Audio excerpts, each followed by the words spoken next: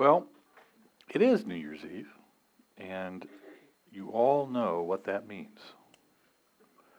Resolutions. But before we take that thought any further, have you ever really thought about the meaning of the word resolution? Now, if you're like me, you probably haven't or hadn't, but you might be surprised when you actually start to dig into it a little bit. In his book, A Journey to Bethlehem, an author named Jason Sorosky offers the following definitions of a resolution. Now, Webster defines the word as being marked by firm determination. So this is the definition we typically associate with New Year's Eve and the making of promises that we seldom keep beyond the first few weeks of January. So much for firm determination. But see, to a musician, a resolution is a harmony line moving from a dissonant tone, which is one that doesn't fit the melody, to a consonant tone, which is one that does fit. Harmonies can dance and amaze us with all their varied complexities for a while, but they must eventually resolve. To a writer, a resolution is the end of a story, the final element of a twisting plot wrought with conflict, finally resolving to an end where everything turns out okay. To a chemist, it's the separation of a chemical compound back into its constituent or simplest parts. To the statesman, a resolution is an expression of the determined will of an elected body. To a graphic artist, it is the sharpness of the pixel count on the screen and the quality of the image that's produced. By any definition, a resolution is characterized by a return to simplicity, a focus on sharp definition and determination broken down to its simplest, most harmonious parts. Without resolution, art, science, government, and life in general all fall into chaos. Without resolution, there is no foundation on which to stand. So let me now pose a question to you, one that I hope you'll continue to ponder long after this message is over. Question is this: what could your year look like if you were to make the inbreaking kingdom of God your resolution, your one and only foundation in 2018? You see, we use a phrase in the vineyard in which we refer to the kingdom of God as the already but not yet. And the kingdom is referred to that way because that's really what Jesus told us. And I'm paraphrasing a little bit here, but essentially if you read through the Gospels, you'll see that at times he announced the kingdom of God has come. It's here. It's now. And then there were other times when he said something like that the kingdom was coming or that it's still in the future somewhere. And so that's where we get the already and not yet, the present and the future, something known and something unknown. The kingdom is here, but it's also continuing to break in all the time. So as we prepare for 2018, you have an opportunity to allow the inbreaking kingdom to be a part of it, to be a part of your 2018. So how could the inbreaking kingdom impact your year next year? Well, as a way to look at this, I want to turn to one of Paul's letters. It's the second letter to the Corinthians. And we're going to look at two closely related but somewhat independent passages. They're both from the same chapter. First is 2 Corinthians 4, verses 7 through 9. And that reads, "But we have this treasure in jars of clay to show that the surpassing power belongs to God and not to us. We are afflicted in every way, but not crushed, perplexed, but not driven to despair, persecuted, but not forsaken, struck down, but not destroyed." And then the second passage, we're just going to jump down about 7 verses. to verses 16 through 18, where it says, "So we do not lose heart. Though our outer self is wasting away, our inner self is being renewed day by day. For this light, momentary affliction is preparing us for an eternal weight of glory beyond all comparison, as we look not to the things that are seen, but to the things that are unseen. For the things that are seen are transient, but the things that are unseen are eternal." So let's look at a couple of ways that the kingdom could potentially impact your year next year. First, I would say this, that the inbreaking kingdom could impact your 2018 by reminding you that you're human. Now, in the verse that's beneath this verses 7 through 9, it's part of the first passage we read. This "we" that Paul refers to here in the context of the preceding verses are himself and those people that he was with to whom the gospel message was entrusted. So, in other words, this is Paul and his fellow evangelists, okay? But I believe, and John Wesley agrees with me, so I feel like I'm in pretty good company here, that "we" here means not only the apostles and the preachers, but all true believers. So that everybody. And I think I can support that pretty strongly using Jesus' Great Commission, where he told everyone to go and make disciples, essentially telling everyone, you are all evangelists. So hear what Paul is saying as if he's talking specifically to you, because I believe he is. Now, the treasure he refers to in this case is the ministry of the gospel, this new covenant ministry, empowered by, as he says a little bit earlier in this chapter, the light of the knowledge of the glory of God. The jars of clay refers to our bodies, the outward man, which is liable to afflictions and death. Now, you could draw a comparison between the treasure Paul's talking about with the gospel ministry and the treasure that you and I carry today, which is Christ in us along with the Holy Spirit. But that's not really what I want to focus on here. It's the fact that we are all jars of clay, fragile earthen vessels, human beings. And I believe it's important to remember that, because far too often we give ourselves an upgrade to something that's stronger and more substantial than a jar of clay. Paul chose this phrase very carefully because earthen or clay jars, as opposed to bronze ones, were pretty easily and readily discarded. Clay was not a scarce resource in the Middle East in this time. It was always available. And because of that, these containers were cheap and disposable if they happened to get broken or they were contaminated in some way and not be able to be used for ceremonial purposes. We upgrade ourselves from clay to bronze because it's what the world is constantly telling us to do. Using words like independent, self-sufficient, do it yourself.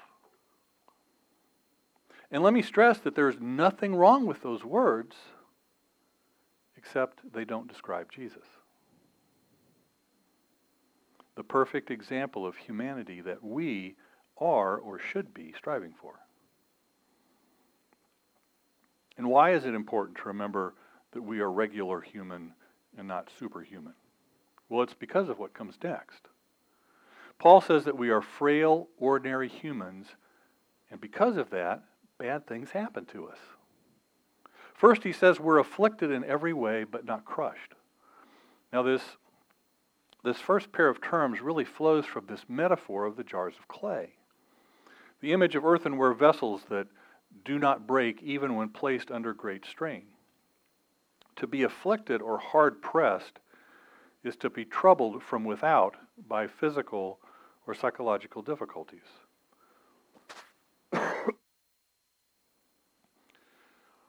Now, while Paul and the other ministers of the gospel endured many afflictions, as did frail earthenware, they weren't crushed.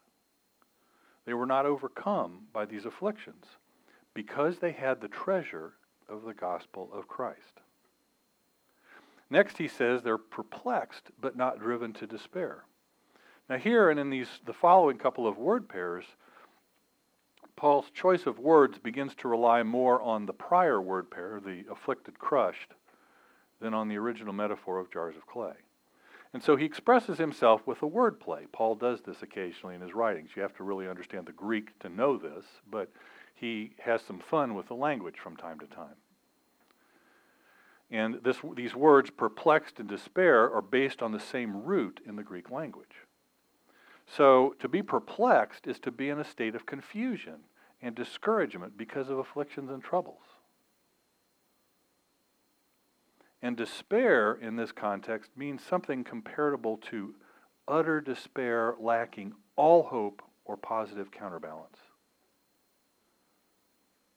And so even though Paul and his company were deeply troubled at times, they never gave up because they had such great treasure. Third, we find persecuted but not forsaken. To be persecuted is to be hunted down or chased by other people. And persecution was pretty widespread in the early church. Yet Paul insisted that even in persecution, they weren't abandoned. God never left them alone. He was with them in all of their persecutions. And finally, there is struck down but not destroyed. And interestingly, when Paul spoke about being struck down, he probably had in mind a wrestling metaphor rather than actual physical blows. See, back then, a wrestler was struck down when he was thrown to the floor. And to be thrown to the floor was clearly a setback for the wrestler, but to be thrown down was not the same as being defeated. The path to victory for Paul and his company included setbacks, but ultimately they would be victorious over their foes.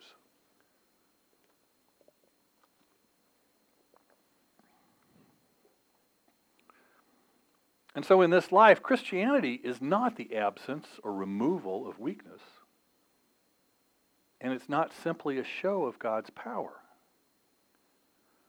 It's really a display of God's power through human weakness.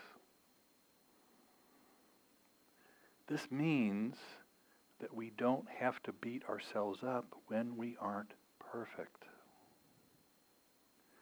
There is no shame or condemnation in God.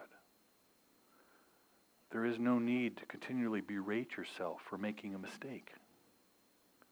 Relax. Pick yourself up. Shrug off the old man. Put on the new man. Grin. Take Jesus by the hand and start where you left off. It's okay to be a fragile clay jar. In fact, it's the way God prefers us. Second, the inbreaking kingdom could impact your 2018 by reminding you to focus more on your inner self than on your outer self. And as he had already illustrated so clearly, Paul could draw a pretty clear and sharp distinction between what was happening to him on the outside and what was going on inside. And so if you look at, in terms of, he's talking about all the physical suffering and the hardships that he's going through, Paul is wasting away, as we all are, to one extent or another. But see, by contrast, Paul found that inwardly the opposite was true.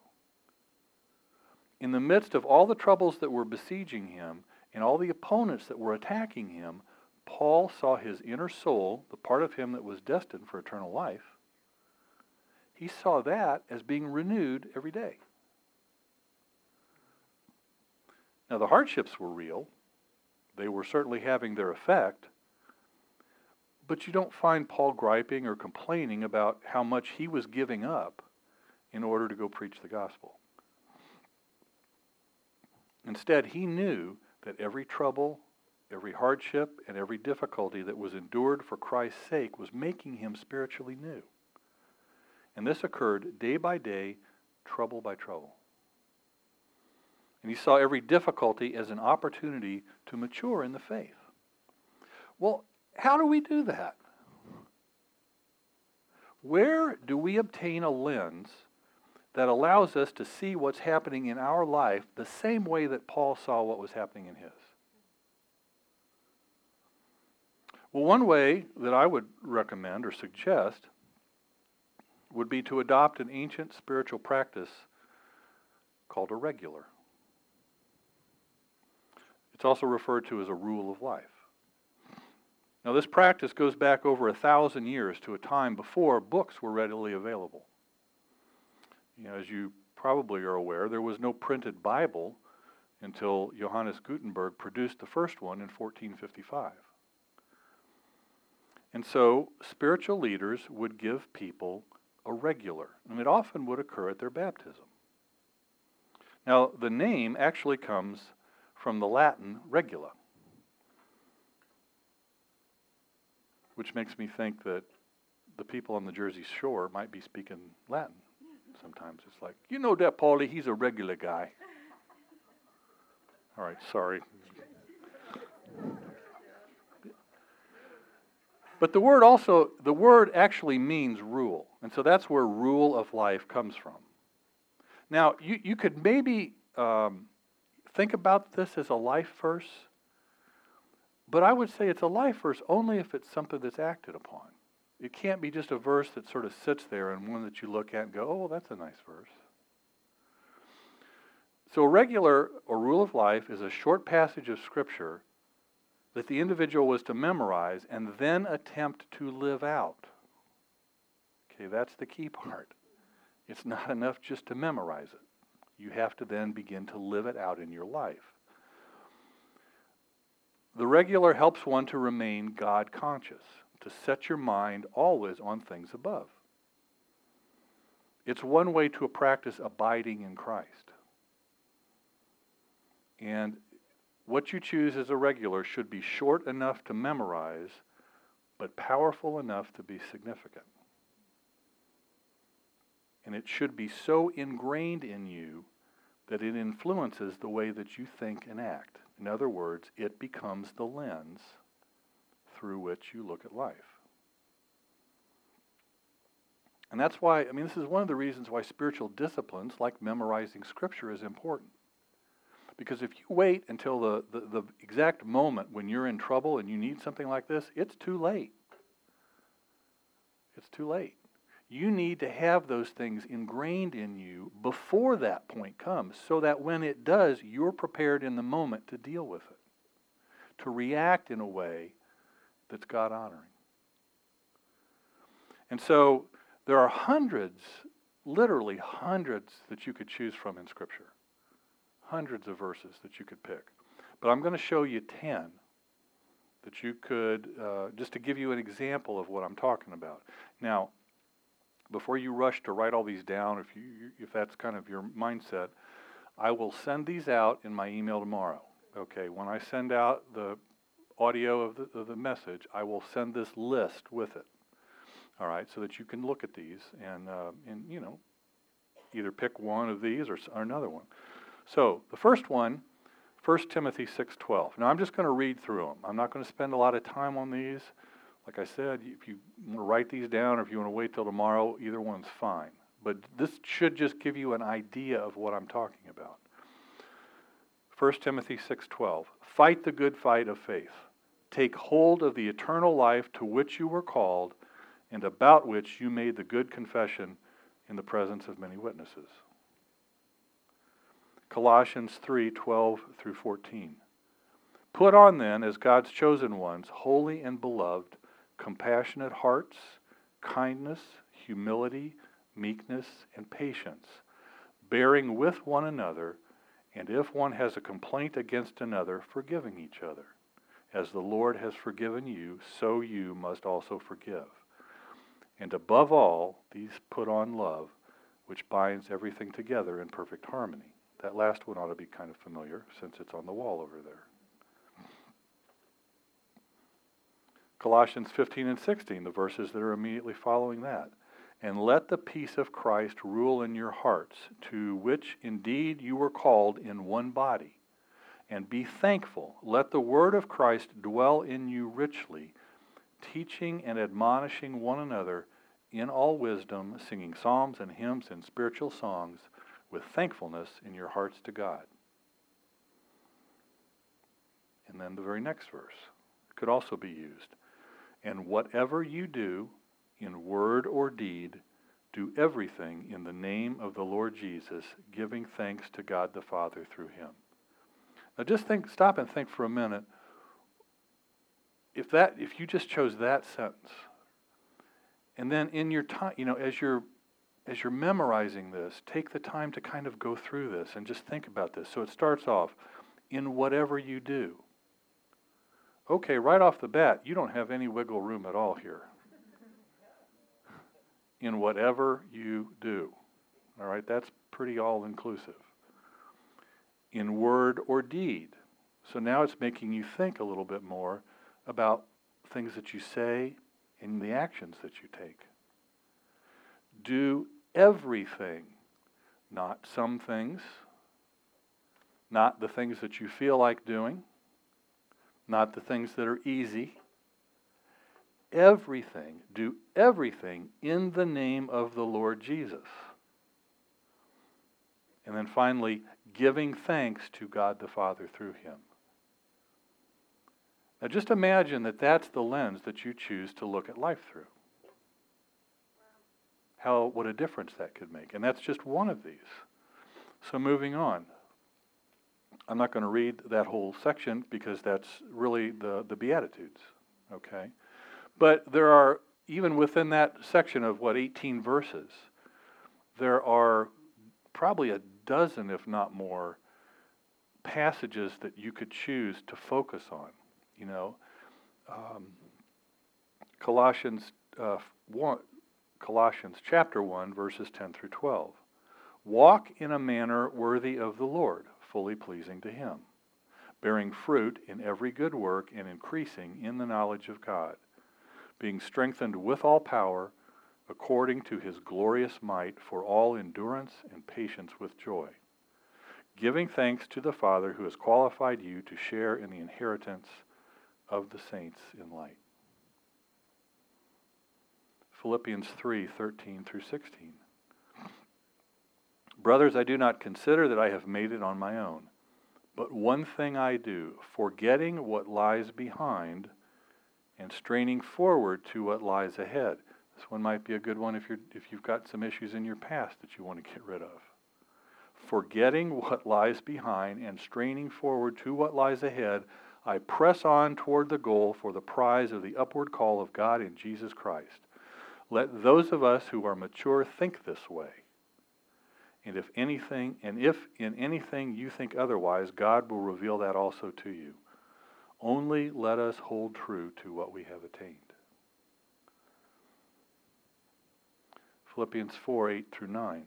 Finally, brothers, whatever is true, whatever is honorable, whatever is just, whatever is pure, whatever is lovely, whatever is commendable, if there is any excellence, if there is anything worthy of praise, think about these things.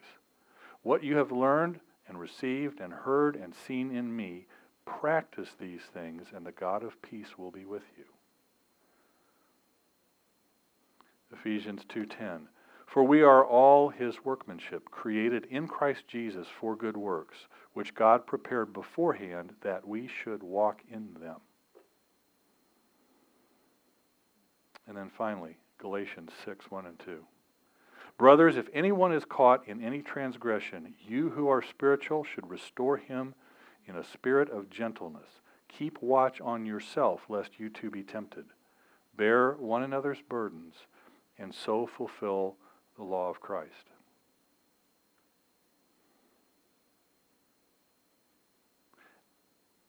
And I might add, what a delightful thing to get in your chair in the morning, sit with your Bible, and ask God to pick one for you.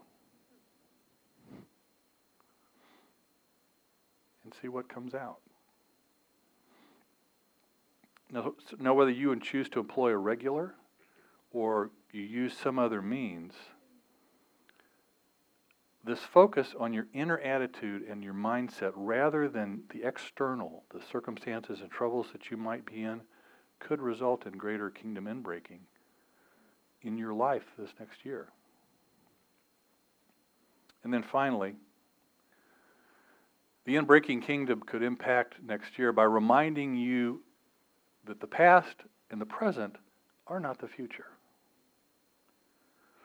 It was this eternal perspective and hope in things to come that sustained Paul in the midst of the sufferings that marked his ministry. Paul knew that nothing in life lasts forever. And he knew that the hardship that he endured was, as he referred to it, a slight momentary affliction in comparison to how long he would enjoy God's presence. He concluded, therefore, that the troubles of this world are an extremely light burden compared to the eternal weight of glory. And it's amazing, but millions, billions, and even trillions of years do not compare to the length of infinite time. Now I know it's easy to lose heart and just quit or give up. We've all faced problems in relationships or in work that have caused us to want to think about, I'm just going to lay the tools down and walk away. But instead of giving up when persecution wore him down, Paul allowed the Holy Spirit to strengthen him from within. And I think that's an important word. Paul allowed. It implies some action on your part. You've got to allow God to work in you. So don't let fatigue or pain or criticism force you off your track. Don't forsake the eternal reward because of the intensity of today's pain. Your very weakness allows the resurrection power of Christ to strengthen you in a moment-by-moment basis. And what really matters, what's eternal and permanent, can't be seen or touched or measured. It's only with eyes of faith that you can look at what can't be seen. See, a Christian's hope is not in the power and the wealth that can be accumulated on earth. You know that. Instead, a Christian's hope is in Christ, someone that we can't see right now. And that's why Paul encourages the Corinthians to live by faith and not by sight. And so, if you want to have a kingdom-based 2018, then take your eyes off of the world and place them on the Almighty, the one who possesses all the power anyway. And those who invest in what is permanent and eternal will withstand all of the unpredictable changes of life with heavenly treasures that never will deteriorate.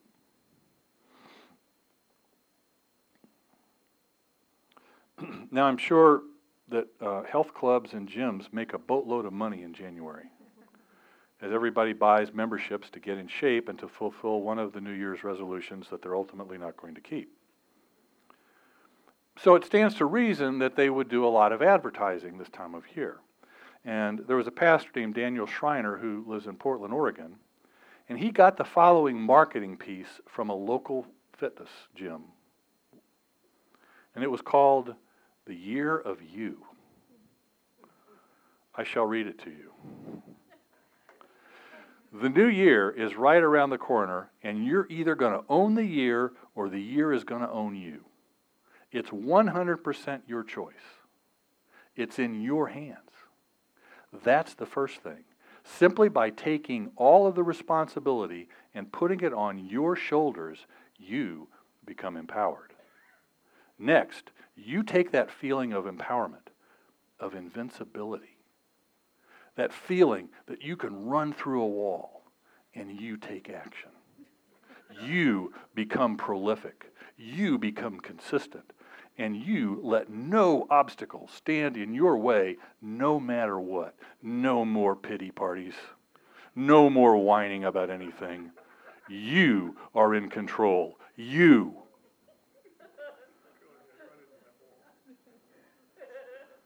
This is exactly what I was talking about earlier. It's what the world, it's what your enemy wants you to believe. Don't fall for it. Don't try to own the year.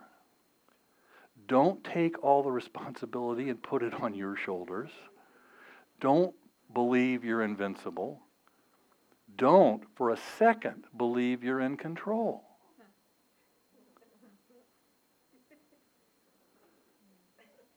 Turn your focus to the inbreaking kingdom and let it remind you who really is in control. And here's a thought, let him be in control. Accept and embrace your identity as a fallible, fallen human being. It's okay. God made us that way. Stop worrying so much about the outside you. And spend your time and effort on the inside you. And stop rehashing all of your past mistakes and current predicaments. Turn them over to God. And remember instead the amazing future that awaits each and every son and daughter of the King. That's the way you need to go into 2018. Amen.